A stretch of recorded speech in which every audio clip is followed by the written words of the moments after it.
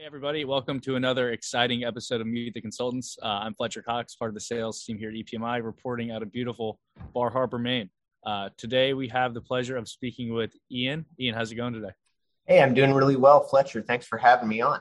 Yeah, it's been the highlight of my day, maybe of my entire week. Excellent. Good to hear that.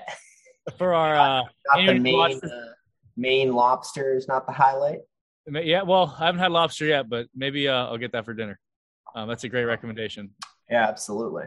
So for anybody who's seen any of the series in the past, we keep these pretty light, pretty conversational, but the idea is to get an understanding of our consultant's background, kind of to humanize, right? To get an understanding of, who's working on your project. So Ian, just to start things out, give us the quick elevator pitch. Who are you, where you're from? How'd you get to EPMI? Sure. So I'm Ian Terry. I'm originally from Pittsburgh, Pennsylvania, by way of New Orleans, and now in Houston. As you can see, other side right up here. And I got to EPMI. I actually started out after college as a physics teacher. So I did a TFA-like program where I was teaching physics in a high school in Houston for about 4.5 years. And then I got into consulting through a friend of mine. I worked at a software company that worked in the accounts receivable space. So I did a lot of implementations over there, switched into a more management consulting background at a different company. And then after that, I sort of moved on and went to EPMI, where I currently work. And how'd you hear about EPMI? What made you want to make the jump? Yeah, it's actually kind of funny. I heard about it through LinkedIn. So I was looking for jobs, and EPMI showed up as an option on LinkedIn to apply to. So I just went for it, took the chance, and here I am today. So I didn't know you were a teacher beforehand. I used to teach. It was kind of a cool thing to do right after college. I really enjoyed it. I had a great time. Get to talk about a subject that you enjoy.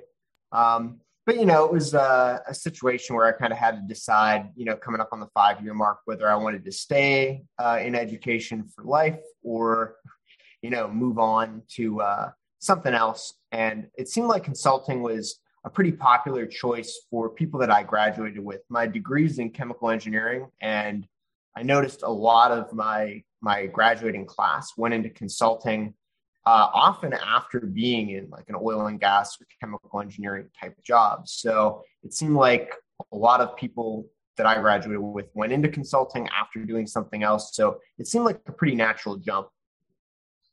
And would you say that, this might be a stretch, but would you say that your teaching background helps at all on the client side, like working on projects? Oh, absolutely. I think that it's interesting. Both the engineering background and the teaching background really helps with consulting because, the engineering part gave me a little bit of technical know-how. The teaching gave me some of the soft skills. So I think that managing client relationships is a lot easier because of that. So I think that background definitely helped me out. I use aspects of, all the jobs I've had every day here at EPMI. Yeah, I imagine. What grades were you teaching? I was teaching 11th and 12th. So patience is key. Yeah, the older kids. Well, you've been at EPMI a little while now. Could you share what your favorite part of working at the firm is and maybe some of your favorite highlights from any projects you've been staffed on? Yeah, I think my favorite part of working at the firm is just the close-knit atmosphere that we have here at EPMI, where, we always have happy hours, get-togethers, parties every once in a while. I really like that. And I think the projects, it's been great. I think my favorite one, I think the most challenging one I've been on was LSU. It was a really, really involved project. It had a lot that I needed to do. I was starting out just learning data management and integrations.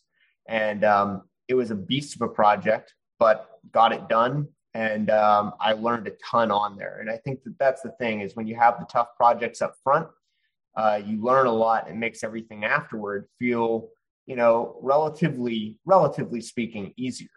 So, having the tough ones at the beginning, it's definitely a benefit once you're through with it. Would you say, we use the expression a lot, drinking out of the fire hose, but you've learned a couple of different software suites in the past. How would you say EPM stacks up in terms of technical requirements or prerequisites? Yeah, I think that it wasn't too bad. Obviously having a little bit of background in software implementations helped. for sure. There's no doubt about that. But I was able to pick it up, I would say relatively quickly, but it was a lot. That's the thing. There was a lot that I had to take in. But once I got it down, it was pretty solid, and it made sense to me, right? It seemed to me that it was fairly intuitive. So that was one of the definite pluses there. Very cool. Well, I guess, trying to wrap up here, Ian, give us a little flavor of what you do in your personal time. Aren't you, I forget what that one hobby is you do though. Yeah. Is it backgammon? Yeah, that's it. Yeah. So I play backgammon, more or less like semi-professionally. So I play a lot of backgammon, go to tournaments. I really enjoy it. It's just a great game. The swings are really exciting. It's fast-paced. It's like an action game. You always have a decision to make. So, yeah, I love playing backgammon. Definitely my favorite hobby for probably about the past, I guess it would be like 6 or so years now. Yeah. And are there any parallels between backgammon and EPM implementations? I guess you've got to think ahead a little bit, right? So I guess that's the thing is if you're always planning ahead, you're going to be a lot better off in thinking, what's my game plan right now? Yeah. What am I trying to set myself up for, a week from now, 2 weeks from now, 3 weeks from now? So having an idea of anticipating, you could say, what's going to happen or what's likely to happen is going to be a really strong skill to have. Ian, I agree that planning is important, but you can't forget to live in the moment. Very true. Yeah. Namaste. All right. Well, I think that's a great place to wrap. Ian, great to have you, man. And you can't wait for the next EPMI get together. Absolutely. All right, Fletcher, thank you for having me.